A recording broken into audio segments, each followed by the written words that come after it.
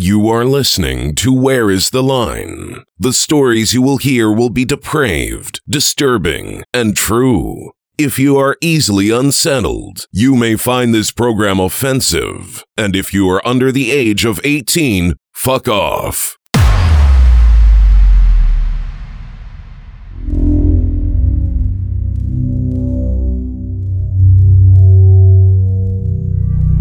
I don't want to kill, but I couldn't find any way to eat the girl's meat fresh, so I thought I have to kill.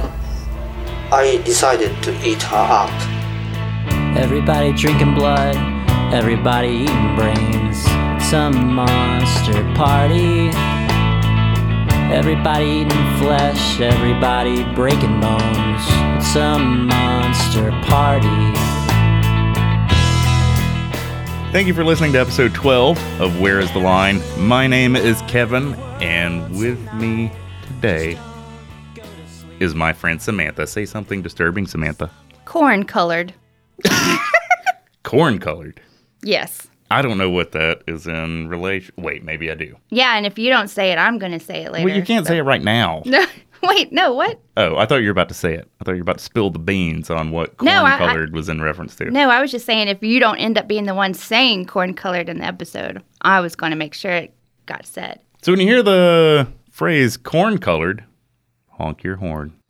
Where's the Line's broadcasting from our brand new studio It's today. so nice. I just moved, and I have just got the new recording space put together in the new house. I like it. I prefer it.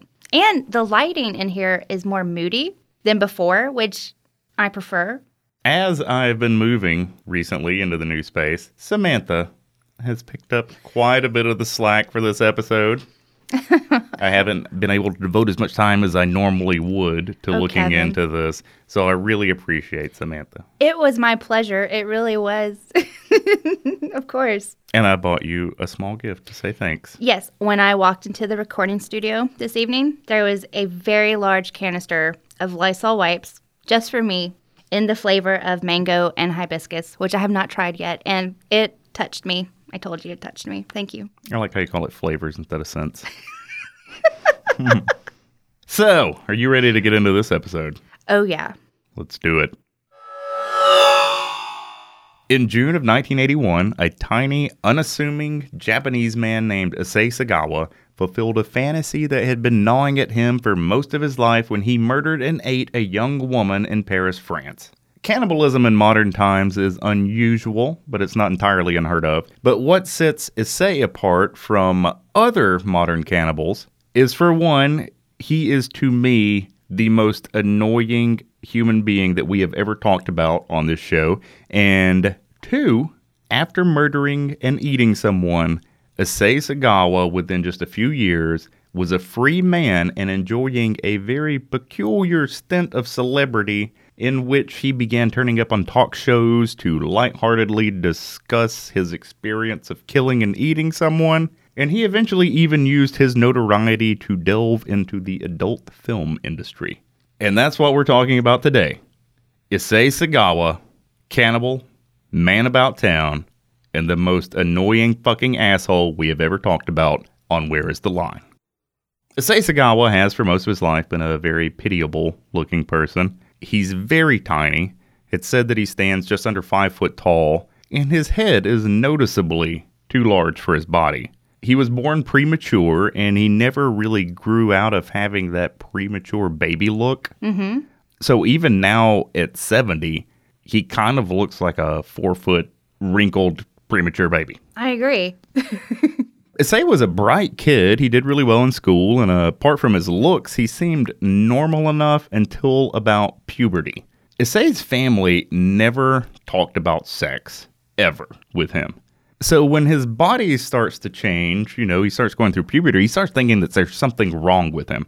And the most worrisome thing to him about the experience of puberty was the phenomenon of the erection.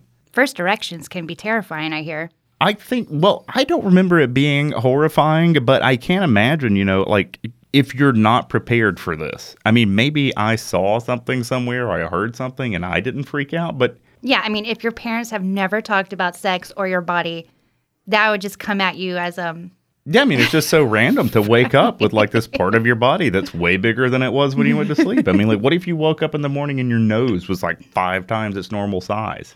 yeah, You'd I would flip be out. upset.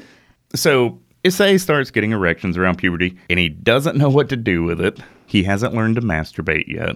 And somewhere along the lines, he realizes that it feels pretty good if his dog licks him down there. And this kind of turns into a thing for him. Yeah. And this is probably the first sign in Issei's life that there's something off about this guy. Yeah, I mean, this is when his sexual desires definitely started to distort. As soon as they started. At puberty is when Issei Sagawa's sexual proclivities start getting weird. So in between getting these blowjobs from his dog, as a young schoolboy, Issei was already starting to fantasize about eating people. His classmates in particular. He recalled later in life that he would look at some other young boy in his class, he would look at their thigh, and he would be left with the impression that that young boy's thigh looked flavorful to him. Very tasty. Did you know Issei first had a dream when he was very young? I did not know that. Yeah, in this dream, he and his brother were being boiled alive inside of a large cast iron cauldron. And after the dream, Issei said that he always started to fantasize about being a cannibal. After How that old dream. was he when that happened? That's like pre-first grade. Oh, So really? the dream happened before he enters school and starts seeing his classmates. And yeah, so he had that dream about him and his brother. So at around 5 years old, he's already starting to think about eating people. Yes.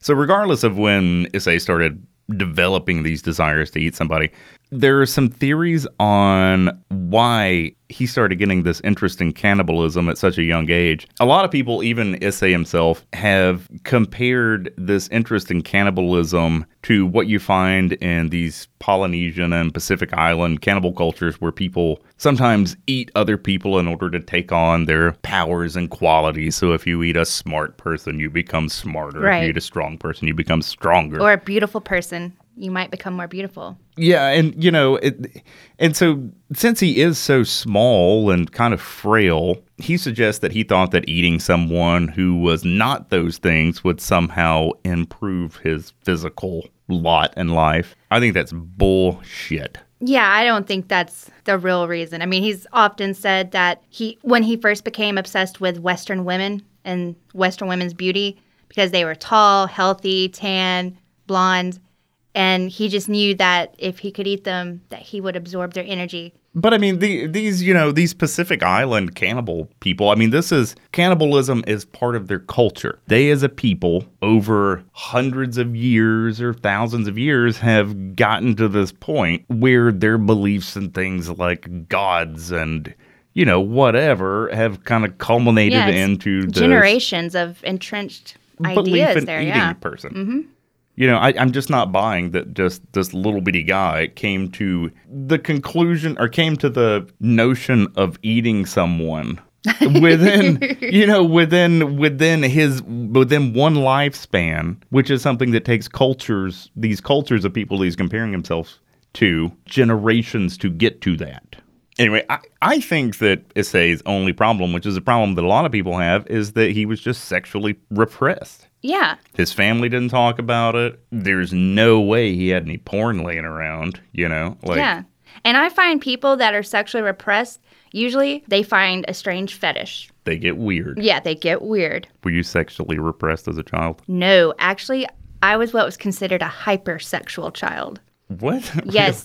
How would you define your childhood hypersexuality? Well, my parents got called in many a times to elementary schools or had to be talked to by little friends, parents of mine, because like as soon as I was 4 years old, I was constantly trying to hunch little boys. I used to call it hide and go hunch. And, What? yeah. Did you come up with that on your own? Yeah. Hide and go hunt. Yeah. As a little kid, I mean, that's what I tell little boys. And they'd ask me, and I'd be like, let's go around here. And then, it'd always be with our clothes on, and it's dry humping.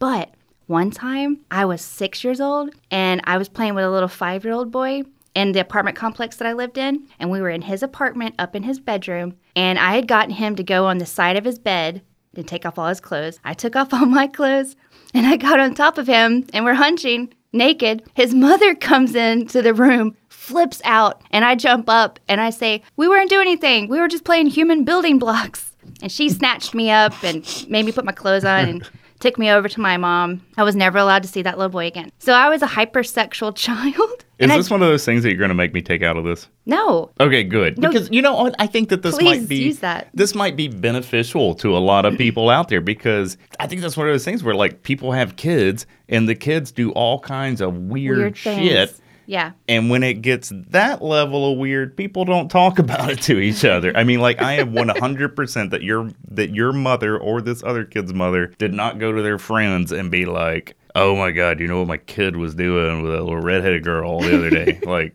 everybody acted like that shit just did not happen after that. I know. All I remember is my mother being horribly embarrassed. But you know what? I don't know where it came from. It's like, as soon as my first memories, like, I just always knew about sex and what to do. Like, I mean, I was 5 years old in my little garden pool with the hose on, filling it up, like, near my privates, getting off. Oh my God. We're going to end up with like a bunch of like pedophile listeners now. No, guys, to your stories. I do not think that I was molested. I have never had any like repressed memory pop up. Like, I just always knew about sex. I think it's because one time my parents went to a drive-in porno when I was they had drive-in pornos back in the 80s. What? Yes. It was near the military base we lived on. In Virginia. I don't think it was like hard. I mean, I've been in some of that soft core stuff. No. Like a. I remember what I saw. It was 5 weight benches in a room. There were 5 naked men laying on the weight benches. 5 naked women came in with plates with lemon wedges on them. And they all knelt at the weight benches of the guy that they were going to give a blowjob to. And then they take their penis and they squirted lemon onto the penis and started giving blowjobs. And I remembered this. And I was in the back seat because my parents thought I was asleep. So that's why they thought they could go into, I don't know what the fuck they thought they were going to do.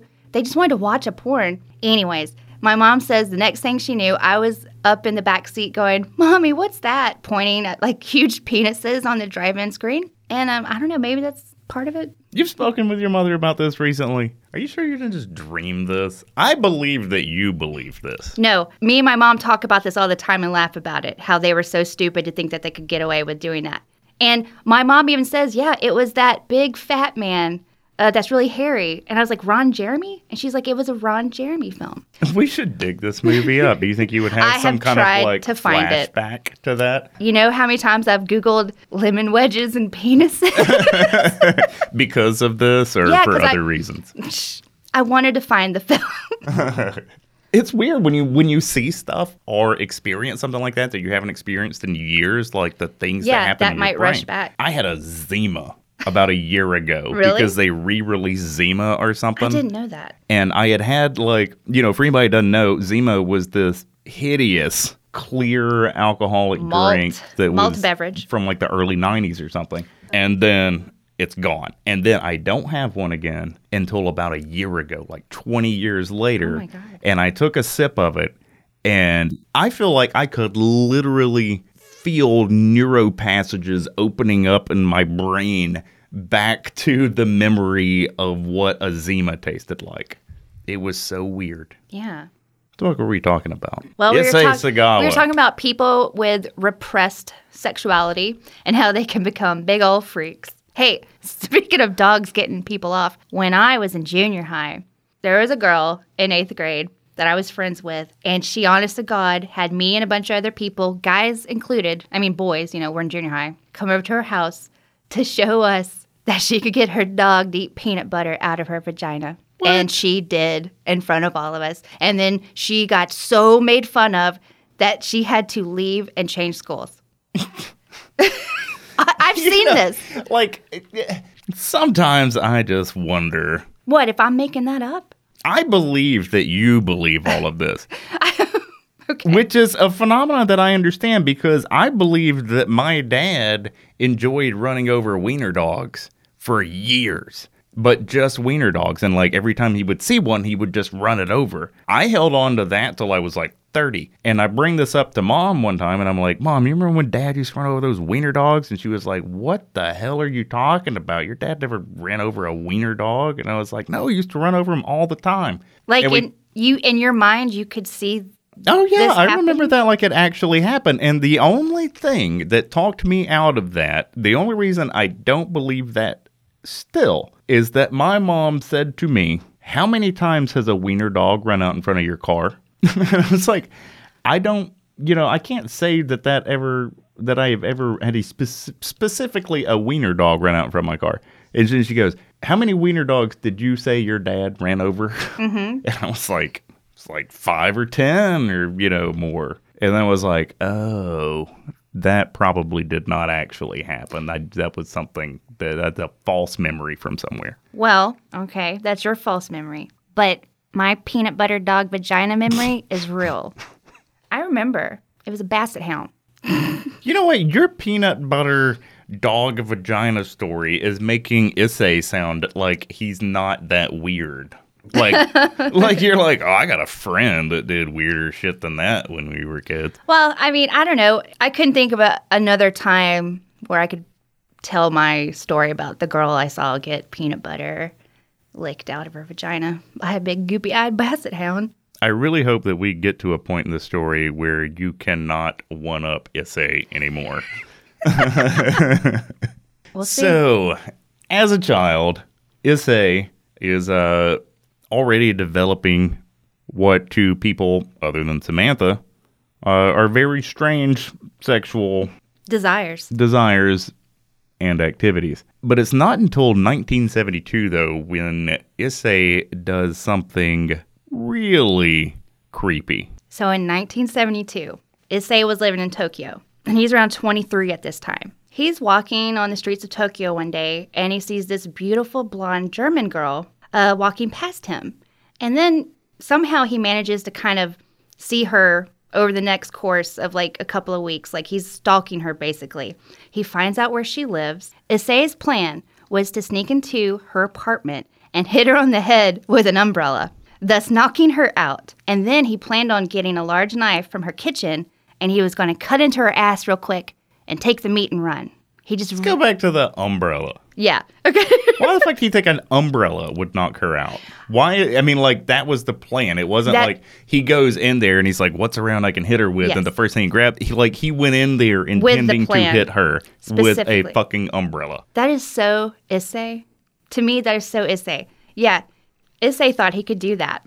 So, yeah, like I said, his plan was to break into her apartment in the stealth of the night with an umbrella, knock her out, and then go get a large knife and cut into her butt and run away with some flesh. He gets into her apartment, and he's creeping around in the dark. And before he can actually exact his plan, he accidentally brushed against her stomach, I guess before he was about to knock her out with the umbrella. She's sleeping, by the way. She's asleep. He wakes her up, and before he can do anything, she starts screaming. He runs away, and then, a little while later, like maybe the next day, he's arrested by the police, and he's charged with attempted rape. The police did not put it together that this was going to be an act of cannibalism, and he did not tell the cops at that time either that was his true intentions. He just let it be like, yeah, I broke in, I was going to try to have sex with her. And that was that. And his powerful parents, got him off, and everything's fine, and he's allowed to continue on with his life. Issei's parents were very wealthy, which is something we haven't mentioned yet.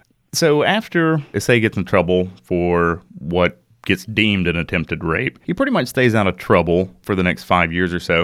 In 1977, when he was 28, he moved to France as a postgrad to study literature at Paris Sorbonne University. By the way, this university merged with several other institutions in the area, so it no longer exists under that name anymore. Now it's just Sorbonne University. Anyway, Issei becomes immediately enamored with a fellow student that he has there named René Hartevelt. René was 25 years old at the time. Later on, after everything happens, Issei writes this book called In the Fog. And he recounts seeing in a modern French literature course that they were both taking. He remembers seeing her there, and he remarks on how tall she was and about her lovely pale complexion. As we've already talked about, Issei had a thing for Western white women. So Issei cannot stop staring at Renee Hartevelt, and Renee notices this, and it is obviously making her uncomfortable. And Issei knows that it's making her uncomfortable. And a little while after this creepy staring incident, Renee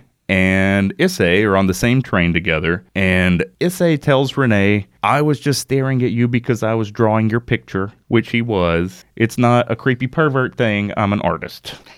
So Issei shows Renee this picture that he's drawn of her. She apparently finds this, at least, I mean, maybe it curbed the creepy staring guy into the not quite as creepy guy that drew my picture, which is a step up for Issei. And I hate that this guy bugs me so much. And what bugs me about this guy, Issei wrote about 6 books, is that right? Yeah. None of them have been completely translated into English. Right. The first 3 chapters of In the Fog have been translated into English by someone online who, for whatever reason, never finished it. And I'm goddamn glad he didn't finish it, because I read those 3 chapters and just got so... I have never been so fucking annoyed by someone. He's fucking Joffrey Baratheon of murderers. And it's the way he portrays himself in The Fog that bothers me. And I'm reading this, and Issei's portraying himself as this, like, lovable, intelligent Woody Allen type of character. Yeah. And he's portraying himself so closely as a character like that I started looking up how popular Woody Allen was back in the 70s in Japan. Yeah. And it turns out Woody Allen was one of those handful of celebrities that was going over to Japan making commercials for like department stores and things under this clause that those commercials were not allowed to be shown back in the States. Yes. So they would just fly over there, make a shit ton of money for, doing a 30-second spot, and then come back and nobody in the U.S. would ever know that it happened. No clue, yeah. And so I feel like the way that Issei writes about himself is really, it's either dishonest or he was modeling his own personality off of these, whimsical, intelligent movie characters like Woody Allen. And I don't know why that bugs me so much, but it does. Either way, I fucking hate him either way. I know you hate him. Well, he's a hateable guy. While we're sitting here thinking about it, because I was like, either he's misrepresenting himself or he actually was acting like he was in some kind of movie. And I think it's probably the latter. I think that he was just walking around acting like some kind of Woody Allen who has taken the pervert on to a different level. Yeah, yeah. And what it reminds me of is, do you have friends who are trying to be stand-up comics? No. I know people who are trying to break into the stand-up comedy business, and it is so fucking off-putting when they come up to you and, like, just try to have a conversation with you. Like, they try to pretend that, oh, this is a conversation I'm having, but they're actually just trying out their fucking bit on you. Yes, I can imagine God, how that's that could be so, annoying. Like, I wouldn't say it's just off-putting, because, like, in my mind, like, I just want to say, I know you're doing a... A fucking bit here. Can you just talk, Yeah. And I imagine that was always what it was like to talk to Issei. Yeah. I'm probably just putting a whole lot You're projecting. into his character. Well, I've had a difficult month. So No, I know. I think that I'm taking it You're out taking on Issei. it out on Issei. But fuck him, he deserves it. Yeah. So he's in Paris. Yeah, so Issei is walking around pretending to be Woody Allen, but also he has this really perverse tint to that. So there's a passage in The Fog where Renee Hartevelt and some of her friends are going to go to dinner, and Issei just starts kind of pouting, and, Renee, being apparently a very kind person, is, what's wrong, Issei? And Issei pouts and says, nobody invited me to the dinner. And so Renee goes and talks to the friends. What she has obviously done is gone to her friends and said, hey, will somebody please invite him to the dinner because he's upset and pouting. And so she walks away to do this. Issei knows that that's what she's doing. But in his book, he describes Renee walking away and says, quote, she was dressed fashionably in baggy pantaloons. her protruding buttocks puffed out the fabric, leaving a thin cleft down the middle. Beautiful. Why fucking include that? Why don't you just say, I think she went and told her friends to, He's a monster. He's a creepy little pervert. Ugh. Issei was definitely an involuntary celibate, an incel. I'm just going to say it. He was. And it's probably because, so he's an intelligent enough guy. I think people give him too much credit for his intelligence. Oh, I He do was a too. smart guy. He was a though. smart guy. But when it comes to discerning other people's feelings towards him, understanding emotion and, what people's faces are doing as it relates their intent, Issei just had no concept of this, apparently. Yes. Because he's clearly bugging the shit out of everybody around him, and he clearly doesn't know that he's doing this. Like, it's in his writing that you can just see it there. I mean, he doesn't say it, but It's there. he Yeah. clearly is annoying the shit out of everybody around him, and he doesn't know that he's doing it, and he didn't even know that he was doing it years later when he wrote that fucking book. But all you gotta do is just read the goddamn book, and you can tell that he is unknowingly getting on everybody's fucking nerves, and he never figured that shit out. He's the little bitty guy that comes into the bar and buys a girl a drink, and the girl says, "Thank you." And the guy is like, she's all into me. She said thank you, and she took the drink. She's totally into me. And then he follows her around for the rest of the fucking night until somebody beats the shit out of him. Yeah. But unfortunately, nobody ever beat the shit out of Issei, so he never got the message. I know. He's totally that guy. I mean, you can't even be nice to a guy like Issei because it's not gonna end there. Yeah, and an example in the book of how Issei is unrealistically understanding the feelings of the people around him. So there's this point where he's tagging along with this group of people, and he's kind of just shooting the breeze with this girl who is not Renee, and meanwhile Renee is walking behind him. And Issei in the book says, quote, "All the time I was acutely aware of Renee walking behind us listening, and I kept wondering what she was thinking, seeing me speaking with another woman like this." I mean, really? Yeah. I know. I'm not saying that you cannot get over somebody's physical appearance and be fine with their personality. I'm Right. friends with you. But Renee was very attractive. Issei looks like one of those fucking gray aliens that everybody Yes. said the aliens looked like. He does. In the 80s and 90s. And his personality is just shit. It It's is. just complete fucking Garbage. shit personality. He's just garbage head to fucking toe. There's no goddamn way that Renee, a cute 20-something-year-old college student, is getting jealous over him. And for whatever fucking reason, Issei just cannot get it through his... Never mind. I'm getting too worked up about it. I'm getting way too fucking Do you worked need up to about punch something? No, I get it. He burns me up. Just this type of person.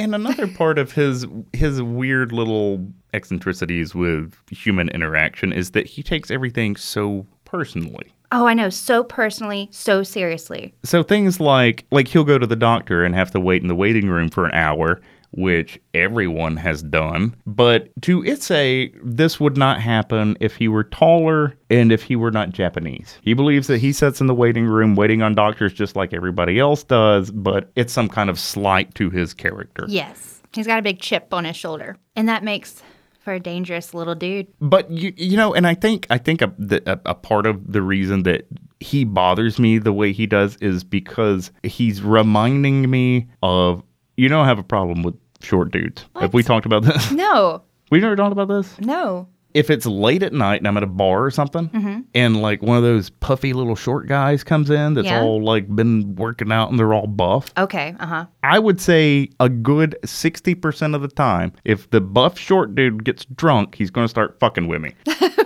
And I think that the reason that this happens is because I'm 6'4", Yes, you're and very they tall. come in and they're like, "That's the biggest dude in this bar that I'm pretty sure I could beat up." Yeah, so This has happened so much. It gets to the point that unless I am having a fucking blast, if I see a little muscly dude walk into a bar at 1 o'clock in the morning, I'll just leave because I don't want to fucking deal with yeah.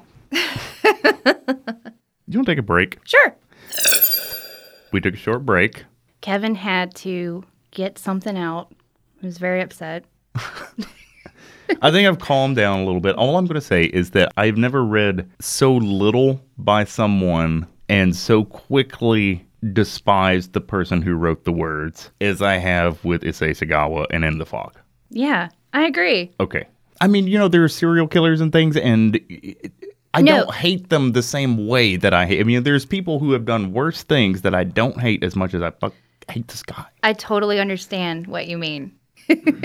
So anyway, Issei is taking advantage kind of Renee's sympathy towards him to get her to hang out with him more than she probably wants to. I mean, there's no way to know that for sure, but that's the way it reads to me. And by extension, he's kind of hanging out with this group of friends that Renee has. And one day, this group of friends that Issei is tagging along with start sharing their home addresses with each other. And because Issei is just kind of there, he ends up with Renee's address. And so after that, he starts doing this weird thing where he's going to Renee's apartment complex. He doesn't know exactly what room she's in, but he'll walk inside the building and kind of look around for clues of where she might live. And then he'll start getting paranoid that Renee's going to come out a door and see him, and he'll just take off running. Yeah. So he does this over and over, goes into the apartment building, gets paranoid, runs away. And all during this time, Issei's fantasies about eating someone are getting stronger and stronger. And at one point, he starts hiring prostitutes. Yes. And he'll play this weird little game where he'll hire a prostitute. They'll come over to his apartment, and he has somehow acquired this .22 caliber rifle with a silencer equipped. And he'll pay these prostitutes to come over whenever they're doing something where they'll have their back turned to him. He will pull out this .22 rifle that he's hidden and just kind of point it at them for as long as he feels like he can get away with, and then put it away before they turn around. So when they do things like when they go to the bathroom or something, he will grab his rifle and point it at them while they're on the way to the bathroom, and then he'll put it away. Actually, he was quoted as saying, "Every time they used the toilet and had their backs to me, I had the gun, but I could not pull the trigger. It was not for a moral or a religious reason. I was scared that by pulling the trigger, I would be given in to my desires. But it was more than a desire. It was more of an obligation." He's starting to build up his nerve by going through this little routine that he has with these prostitutes. And finally, Issei Sagawa is ready to carry out this plan that he's been building up in his mind for so long. He actually gets Renee Hartevelt to come over to his apartment, I believe, but asking her for some tutoring in German. Yeah, she could read and speak in German, and she came over to his apartment prior to June 11th in 1981 a couple of times because he said he needed assistance with German, and she was happy to oblige.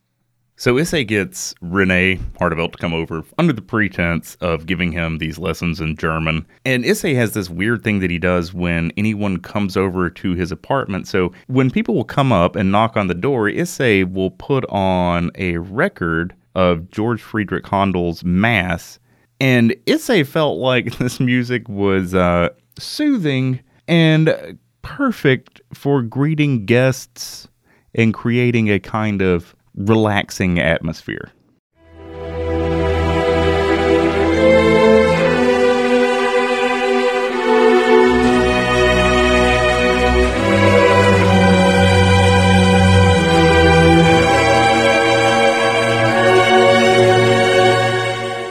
In terms of creating a relaxing atmosphere, it does not do that.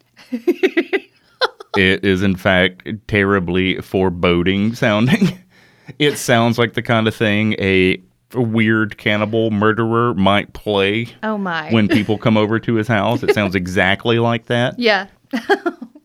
In his book, which I am going to try to not get too upset about again, Issei describes one of these times where Renee comes over. And he is just clearly making things up about the interactions between himself and Renee Hartevelt. So according to Issei, Renee is coming over being kind of flirty with him, of course. Flipping her hair around, licking her lips and things. And he even makes up this story, which I am completely convinced is total bullshit, about this little comedic romantic dinner that they had where Issei catches everything on fire. And oh my God, it's so funny and not at all reminiscent of the fucking lobster scene in Annie Hall or derivative of it in any fucking way. So he's getting Renee to come over for these things, but she gets there and Issei, I believe this part of the story, that he starts putting on this music and cooking dinner for her. I mean, she comes over here to help the man out. In his with studies. his German. Yeah. And Issei turns this into some kind, in his mind, into some kind of like Netflix and chill kind of situation. Exactly. Which I am completely convinced that Renee was not interested in him. I know I keep saying that, but everything you look up about this says that that she was interested in him. I mean, like, I almost never see anything where anybody just says, Issei says that she was interested in him. But it's bullshit. It is bullshit. She was not. Okay, I said I wasn't going to do that. So on this particular time when Issei and Renee have had this totally true and believable comedic experience of burning the dinner and filling up the room with smoke, Renee goes and washes her hands at the sink, and Issei pulls out that silenced .22 rifle that he has. He aims it at the back of Renee's head, pulls the trigger, and nothing happens. So the gun misfires, or for whatever reason fails to fire. Issei, like he's done with many of these prostitutes, runs away and hides the gun. And Renee leaves the apartment that night having no idea that she almost got shot in the back of the head. Right. Issei is determined, though, to eat Renee. So he tells Renee a little bit later that there's a professor that he knows from Japan who is looking to have someone fluent in German read and record this particular German poem. And Issei tells Renee that she's the only person that he knows well enough to ask who might also speak German well enough to do a good job at this. So Renee, kind as she was, agreed and then comes over to Issei's house one more time. So Issei's going to record Renee reading this poem, and he puts a tape recorder on the table, hits record, and he goes over to his bookshelf, and he grabs a book called Lyrics of the Expressionist Decade, and has her read this German expressionism poem called A Bend by Johannes Becher. I've suffered enough of this hard time. Since I was conceived, cowardly and defiled, we glided over land on rails of light. We aim at you like discs, attached to each other. Now it comes out of a weak chest, ransacked by raging. Warm breath is separated into cool twilight. So I will gladly praise the mighty Lord, the one that heads to the west with the red sun. He drives home the blood-swollen animal that wrapped around the cities at day and ate brains with evil greed until it was satisfied. As Renee Harteveldt's reading this poem into Issei's tape recorder, Issei sneaks away and grabs his silenced .22 caliber rifle that he's hidden in the room. He aims it at Renee's head, and for the second time, pulls the trigger. And this time it works. Blood spatters out of Renee's head and onto the table and onto the recorder and onto the book of poetry that she was reading from. And Issei's claimed that after he fired this shot, Renee continued reading for a couple of seconds before she slumped to the side and fell out of her chair face up onto the floor. Issei's apparently never seen anyone die before, and he sees all of this blood, and he's looking at the color drain out of Renee's face, and he passes out. Eventually he wakes up and he realizes that he's killed this woman.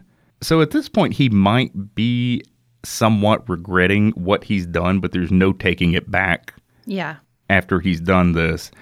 So he figures he might as well indulge in all of these cannibalistic and sexual desires that he's been keeping to himself for so long. Shortly after he wakes up, Issei removes all of Renee's clothes. He's gone back and forth on whether or not he had sex with Renee's body. Most likely, though, according to the police, they believe that he did. Yes. Have sex with the corpse. Once he's finished having sex with her, he rolls the body over onto its stomach and he starts gnawing on her buttocks.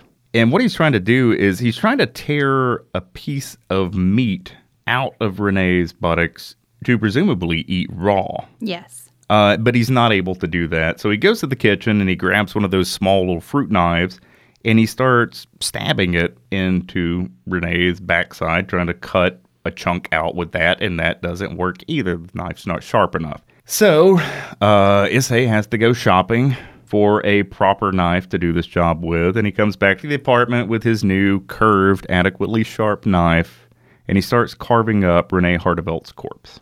And he is never shy about talking about this. He said, quote, "I started with her ass because it looked like it would be the most delicious part." And he went on to describe the taste of Renee's flesh.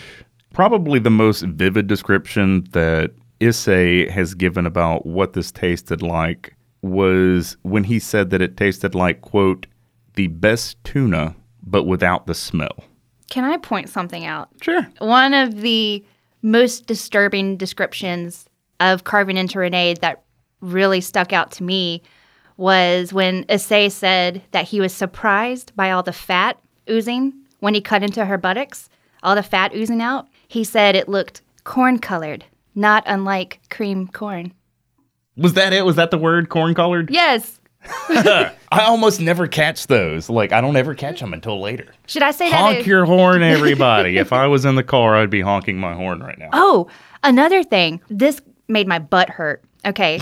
He described when he was carving open Renee's butt, cutting through the layers of fat, that after he got past all the corn-colored fat oozing out, that he was eventually able to claw out the red meat from her butt. Once Issei gets started carving up Renee, he just destroys this woman's body. Yes. I mean, he did not stop with these steaks that he got out to start with. And a lot of the cuts seem like what you might want to do if you were trying to cook this flesh. Issei had actually once met a butcher while he was on a cruise near Greece and had this lengthy conversation with this man about butchering animals. So Issei did at least have some theoretical understanding of what he's doing with this knife of his. So her thighs, for example, were removed, which makes sense in the context of forming some kind of meal out of this person's body. But some of what he was doing, though, was clearly for sexual gratification. So, for example, he sliced her nipples off. Mm-hmm. You're not going to do anything with that other than just be a creepy, gross guy that slices off nipples. Exactly. And he also carved out her anus. Yes, I was going to, There were some of the things that he did with Renee's body that seemed to have just been done to make the corpse look as horrible as possible. And one of these things is he cut off her nose. Yes. And so as Issei's slicing these parts off of Renee's body, he's putting them into little baggies and labeling them with the parts of the body from which they came. And he's putting a lot of this in the freezer to save for later. And during all of this, Issei is taking photos that he most certainly is planning to masturbate to later on. Most definitely. I believe he took up to 30 photos of the whole process of dismembering and mutilating her body, which the police later confiscated. Issei keeps what's left of Renee's body for several days after he's destroyed it, essentially. And he only decides that it's time to get rid of it when she starts rotting. And according to Issei, the smell was starting to become a bit overpowering, and he was having some difficulty keeping flies out of his apartment. Yes. So as much as he enjoyed having this mutilated corpse around, he decides that it's time to get rid of it. And it's a damn shame that with all of this fantasizing that Issei has done about murdering someone, all the practice that he's been getting with these prostitutes, how many times he's fantasized about eating someone, that he apparently never considered how to get away with disposing of what was left over. Yes. Because what he did was probably the stupidest fucking corpse disposal technique I have ever heard of. I mean, he might as well. He would have probably been just as well off or better if he had just thrown the damn thing out the window. Yeah. So what he does is he takes everything that's left, all of the bones and the muscle and tissue that he doesn't feel like he's going to eat. Yeah. And he puts it into 2 great big suitcases. His plan is that he's going to put what's left of the body into these 2 big suitcases and take both of them at the same time to a public park called Bois de Boulogne and throw them in to this small lake that is in the middle of this park, that is in the middle of a heavily trafficked park in Paris, France. Yeah, it's a bustling park. And for some reason, he decides to do this while the sun is still out. And that's not even the stupidest part of this. The stupidest part of this is that Issei Sagawa is like 90 pounds. And he's literally dragging because he's not strong enough to pick them both up for any length of time. He is often literally dragging 2 gigantic suitcases with a dismembered corpse in them to a taxi. Yes. Yeah, and the cab driver who helps him with the suitcases even says, "Hey, what do you got in here, a dead body?" And Issei says, "No, it's books." And, he takes the taxi to this park, and he gets out, and he's this little guy dragging these suitcases, which attracts some attention. People are asking him if he needs help. "No, I don't need any help. I'm just dragging my 2 gigantic suitcases full of books through a public park." So in front of everybody out there, he drags these 2 suitcases to the edge of this sort of slight embankment. And I assume he at least thought nobody was looking at the time. And he shoves the suitcases off. Someone was looking because there's a man who clearly saw what Issei had just done. But I guess as kind of when you see somebody do something weird, you might say something that's relevant to what's happening, but not exactly explicit in your understanding of what you saw. So the guy says, "Hey, are those your suitcases?" To which Issei, having just thrown these suitcases off the cliff right in front of this guy, replies, "No." And the guy walks down to the edge of the water, pops open one of the suitcases. There's a dismembered corpse in it, and Issei runs away. Yes. So, he might as well have stayed there because it's not as though Issei is unidentifiable. Right. So the Paris police put out an APB for like a 5-foot-tall crack baby. And Issei, just within a few days. Yeah. 4 days later, he's arrested. 4 days later, he's arrested. God, just think about, was his ego so out of control that he thought he could just take these suitcases out in broad daylight and dispose of them? And it's hard to get. I know. It's hard to really. For a smart man, that's the dumbest thing he could have done. Yeah, it's just hard to imagine what. There's a lot that he does that it's just so hard to relate to. Yeah. So Issei gets arrested, goes to jail for a bit. If anybody's going to have a bad time in jail, it's Issei Sagawa. Oh, yeah. And he should have spent the rest of his life there, but that's not what happened. In France, he gets declared insane and sentenced to an indefinite period in a mental institution. And he spends a couple of years there. And there's a lot of really complicated explanations for what happened after this way too short for eating a person's stint that he spends in this mental institution. There's explanations that involve political tensions between France and Japan, and there's a Japanese diplomat coming over, and there's a lot of complicated explanations for this. One of them is that because Issei was declared insane, his case file was sealed, and he eventually goes back to Japan and couldn't be charged for the crime because that case file was sealed. I think all you need to know, I think it boils down to Issei's family had money. Oh, absolutely. They hired him a great lawyer. Yeah, whatever loophole Issei wriggled himself through is not a loophole that would have been available to anyone of lesser means. Yes. Before he got sent back to Japan, when he's in the mental hospital in France, he's visited by a Japanese author that gets him to write a series of essays describing the murder and cannibalism of Renee. And, that later gets turned into the Fog, the book that infuriated me more than any other book ever had, except for maybe Moby Dick. This brings Issei quite a bit of publicity. There's photographers and journalists outside of the mental hospital. They want to talk to Issei. They want to see him. This is pissing French officials off. The court's mad. French taxpayers are pissed now that this guy is getting all this publicity and he's staying here on their tax dollars in this mental hospital. And so France just wants to be done with him because of all this. And yeah, they arrange it to where he can be sent back to Japan because they're done with him. Once Issei arrives back to Japan, he's immediately committed to the Matsuwaza Hospital, where he is examined by a psychologist. They found Issei to be sane. They said this guy is totally sane. He only has a slight sexual perversion, and that's why he committed this murder and cannibalism. But we think he's okay. Okay enough to be let go. On August 12th, 1986, he walked free. And if you thought, like I do, that Issei Sagawa was an insufferable little shit before, you're about to have your mind blown by the way this guy acts once he gets set free. What kind of things did Issei Sagawa do, Samantha, after he was set free? Well, after Issei was set free, he's walking the streets of Japan, and he has become a minor celebrity. Everyone knows that this Japanese man, he just came back from France, and he murdered a girl and ate her. Everyone's real cool with it.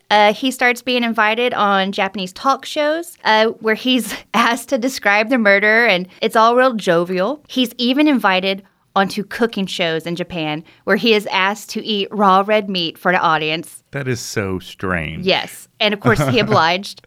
I mean, Japanese culture is really interesting. I can't fault somebody for being entertained by that because I would absolutely fucking watch that cooking show. I know. I am the same way. I would not be proud of myself, but I would watch that. I would watch the shit out of that. I get it. Yeah. So he's on the circuit of the talk shows in Japan and going on multiple cooking shows, game shows. And, you know, he is called the celebrity cannibal or the cannibal celebrity, or even lovingly known in Japan as the godfather of cannibalism.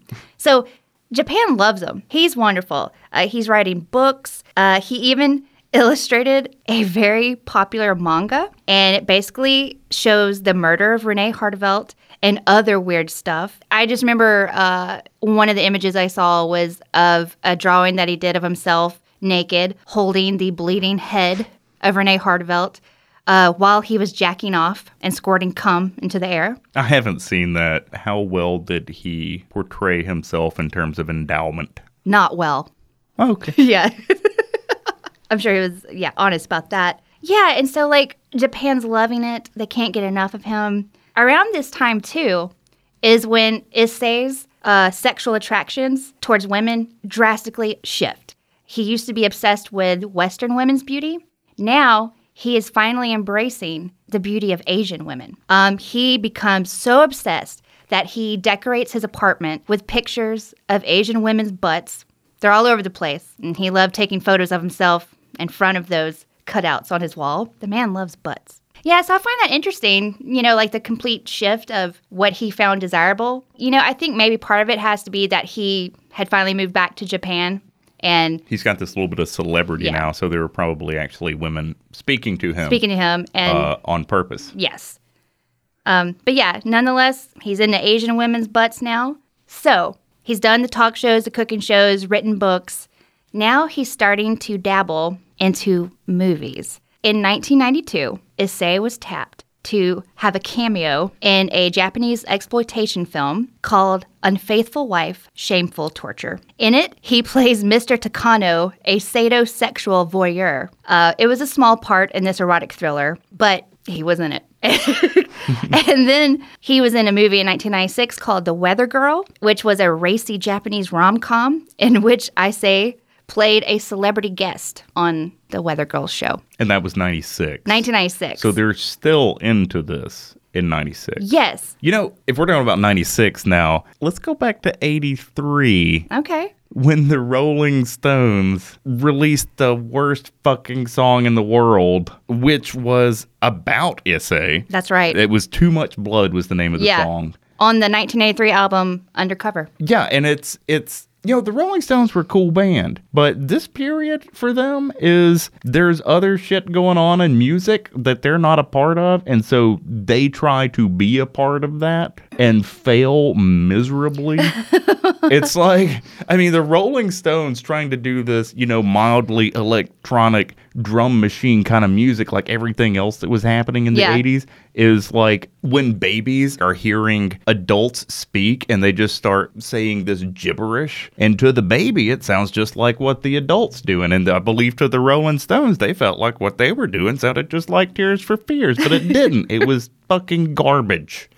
It was like if you took the worst track off of every album with a drum machine in it that came out in the 80s and you got Superman to just mash them all together into a little fucking shit diamond. That's what that song is. Oh my. Have you heard that song? Jesus Christ, you know what? I can't horrible. even say that I have heard it. And I haven't listened to it since I found out, no, I haven't heard it. And the lyrics are just... it's not one of those things where there's some reference to cannibalism, but you have to ask Mick Jagger if it, and Mick Jagger said, it's about Issei Sagawa. No, the lyrics are like, I'm a little Japanese man who ate a French woman. It's really that, and they get the facts wrong in it. It's just... It's a hot mess. Yeah. Also, the Stranglers in 1981 recorded a song inspired by Issei called La Folie. How was that one? It actually is a good song. Oh, okay. I like the Stranglers. Also, in the 90s, Issei straight up shot a porn. Now, I came across a porn where he was dressed as the big bad wolf, and a woman, an Asian woman that was in the porn, was Little Red Riding Hood. Now, before they shot this,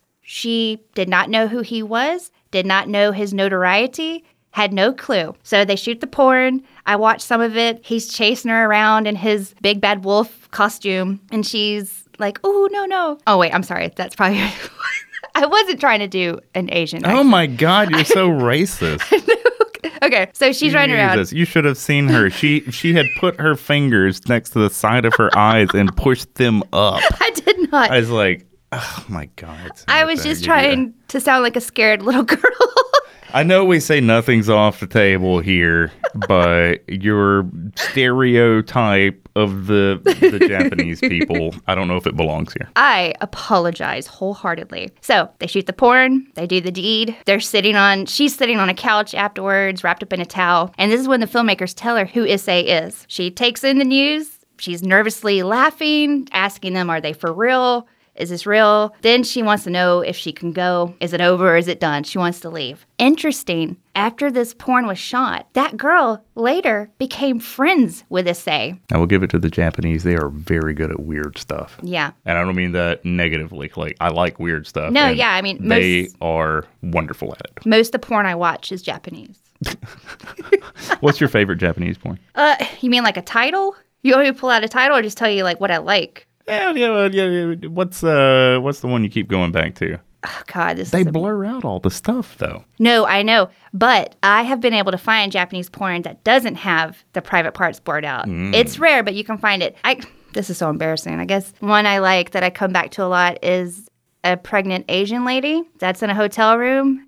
And she's really big and pregnant. And, there's all sorts of Asian men wanting to have sex with her. No, I'm kidding. That's a joke. That was totally not a joke. That was not a joke at all. You're into prego porn. No, I'm totally not. But there was something about this video that struck me as hot, and I kept coming back to it. I'm sorry. I'm sweating. I can't believe you just tried to play that off as a joke. Okay. In the 90s, Issei also was the subject of a few documentaries, like the 1993 Excuse Me for Living. Oh, here's something that I discovered that I did not know. All right, in 2008, there was a TV series. It only had one season called Fear Itself. It was a 13-episode horror anthology that had famous horror directors like John Landis, Mary Herron, Stuart Gordon, for example. Did you watch this? No, it sounds a little bit like Masters of Horror, though. It is. It's a lot like that. It's just like that. I watched this when it came out, and I loved it. I thought I had watched all the episodes. There was an episode called Eater. Actually, that's about cannibals, which is not the one that he was in. that a young Elizabeth Moss was in, and that's a very good episode. So I thought I'd seen all these episodes, and when I was doing some research, I saw that Issei was in an episode of Fear Itself. And I was like, what? And I went back, and it was literally like the one episode I did not watch because I thought it looked really lame when I read the synopsis for it. It's called Sacrifice. He plays himself, apparently. I haven't gone back and watched it, but I could not believe that he was in Fear Itself, the TV series. I don't know, blew my mind. Okay, so Issei has often admitted that he still has a desire for human meat within him. He has said, I want to eat them again while I'm alive, so that I can at least be satisfied when I die. I think either sukiyaki or shabu-shabu, which is lightly boiled thin slices of meat, is the best way to go in order to really savor the natural flavor of the meat. Issei also feels very strongly that the only way that he can see himself to being redeemed in this life is to be killed and eaten by a woman. Issei's plan, what he would love more than anything before he dies, he says, I would like to invite any woman who wants to kill me to step forward. Beautiful women only. That would be the ideal way for me to die. Maybe they can shoot me up with morphine first, so that I don't feel any pain. Although, I guess pain is just part of the pleasure. Dying instantly is boring. Whoa. Yeah. Road trip. Oh my God, Kevin. You're hot. Thanks. You would eat him. Do you want me to do this for you? Yes. We'll take some microphones. We will blow up. I wonder if that would be okay. Like, if someone wants to die in Japan, are they okay with you killing them? We should look this up and see if we can go eat Issei Sagawa. Yes, because Issei Sagawa has a standing invitation to any beautiful woman to come and kill him and eat him. Oh, no, here's something. Okay. Another way Issei would like to die, if he cannot be killed and eaten by a beautiful woman, is, he says, a perfect alternative would be to drown in female saliva. Issei said, wouldn't it be wonderful to be covered all over in women's spit? I guarantee you, if you presented Issei with a big pool of woman's spit and said, we're going to roll you off into this, he would back out. Eventually, Issei Sagawa's fame began dwindling out, and he fell onto hard times. By the mid-2000s, he was living off of government support. Issei's crossed over into his 70s now, and he suffers from a cerebral infarction in which a part of his brain that, among other things, helps control motor skills has become necrotic. As a result, Issei is largely paralytic and entirely dependent on his brother, who by almost all accounts is himself sliding into insanity.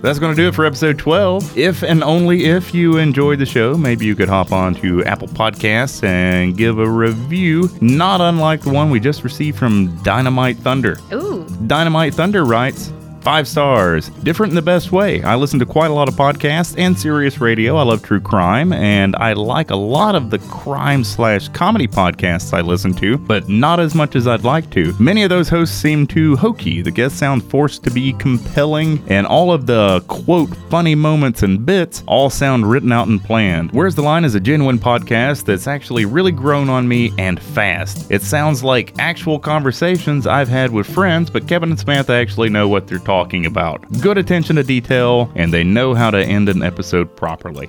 This guy gets us. He does. Oh my God, thank you. As we mentioned in the last episode, we have an almost but not quite brand new way that you can get in touch with us. That's by calling 386-227-7848. What does that spell again? Dumb ass tit. When you call Dumbass Tit, you'll be met with a special greeting by our very own Where is the Line announcer. Give us a call and leave us a show idea, try to freak us out, or just scream and hang up. We don't give a fuck. We'll play it anyway. Just ask these resplendent persons. Hi. Super nervous. Terrifying intro. Loved it. I just want to say that I am super excited that I have found a place where I can finally express and tell in extreme and agonizing detail my reoccurring dreams, sometimes slash nightmares of LOL cats.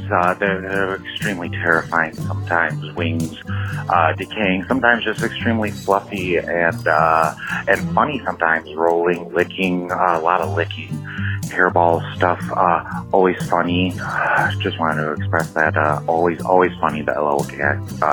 But it's recurring. It happens recurring over and over almost every night since the LOL cat phenomenon started. I'm not exactly sure what it was, but they're terrifying.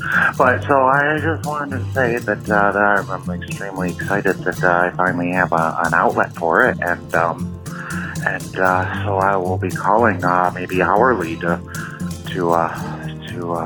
relate those. I'm sorry. It's just very relieving to finally have an outlet for this. Thank you.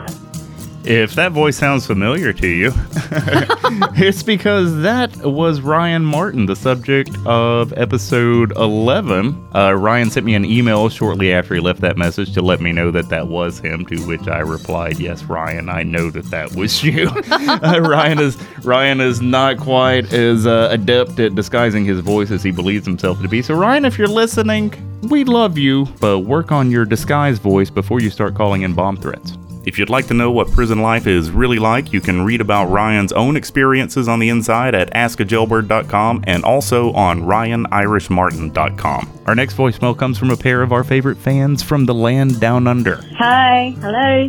G'day and greetings from down under. It's Natasha and Sarah. Sarah, say something disturbing.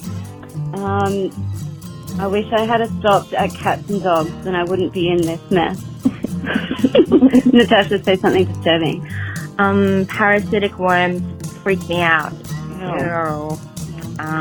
Yeah, walking on the other side of the world, upside down. Love your show. Keep it on coming. What's your favorite curse word? Natasha, what's your favorite curse word? I'm a big fan of skunt. I like skunt. It's my favorite. We use smelly cunt. Yeah, smelly cunt. We use that often. Okay. So, over and out. over and out, guys. See ya. Bye. Bye. Thank you so much, Natasha and Sarah. I feel like every time they get in touch with us, they come up with some Australian phrase that I have to Google. I know. I've learned so much from you guys already, and you know I love you. Thank you both. When I said that I would play any message that we received on our new Dumbass Pit phone number, I hadn't really counted on my mother calling. Kevin, there's absolutely nothing wrong with your eyebrows. This is your mother speaking, so I'm trying to think of something. My favorite curse word's probably damn it, because I say that a lot. I said that a lot when you were growing up. I love you. Bye. Probably the most embarrassing thing that could happen on my super disturbing, edgy podcast that I'm doing is to have my mother call and tell me that she loves me. Our next call comes from Amber, who lives somewhere in our neck of the woods. Okay, hey, this is Amber from Alabama. What up? On the east side here. I just called just a minute ago, and I'm very awkward, and I just didn't know what to say, so I think I just went... But anyway, something disturbing is pussy maggot, and my favorite cuss word is motherfucking double dicking, and I am so glad y'all have this number, except for the fact that it makes me even more awkward than I am. My favorite episode was Travis the Chimp. You totally need more disturbing 911 audio like that. Keep up the awesome work, and maybe I'll meet you in person in Alabama one day. Good day, sir. Well, she sounded delightful. Thank you so much for that call, Amber. If you're listening, don't worry about being an awkward person because, it doesn't get any more awkward than Kevin. God damn it, I thought you were going to say us. Stop. And finally, we saved the best, most poignant call for last. Crusty. That's it for this episode. Our theme song is Monster Party by Jim, and the music behind me right now is off the instrumental album Super Fund by Das Krumholtz Project. You can pick either of those CDs or both of them up along with a coffee mug from our website, where'stheline.net. Samantha is running our Instagram page into the ground, so be sure you go and check out that dumpster fire. Yes, please. If you're old enough to remember Facebook, search for us there too, and once you find our page, go ahead and join the group. That's where all the things start getting weird. Our social media policy is very similar to our voicemail policy. We don't give a shit what you do. Yeah. We'd like to thank Krista, aka Baker Bell, for her reading of the poem A Bend by Johannes Becher. If you need some voice acting done, maybe hit her up. You can contact her via her YouTube channel, Baker Bell Blogs. If you're a gamer, check out her gaming channel, Baker Bell Games. She plays a lot of Minecraft, but she plays other games as well. We had a bit of trouble tracking down that poem that Krista read, by the way, and we were never able to find an English translation anywhere online. So we hired a translator to get that English version of the poem that you heard. If you'd like to read the poem that Renee Hartevelt was reading when she was killed by Issei Sagawa in its entirety, we'll have that on our website, where'stheline.net. Finally, if you live in the Orlando area or plan to be there in August, let me know. I'd love to meet one or two of you someday. Thank you all so much for listening, and I really do mean that, and we'll see you again soon. Goodbye. Kids, when you go to bed, stay away from your closets and don't look under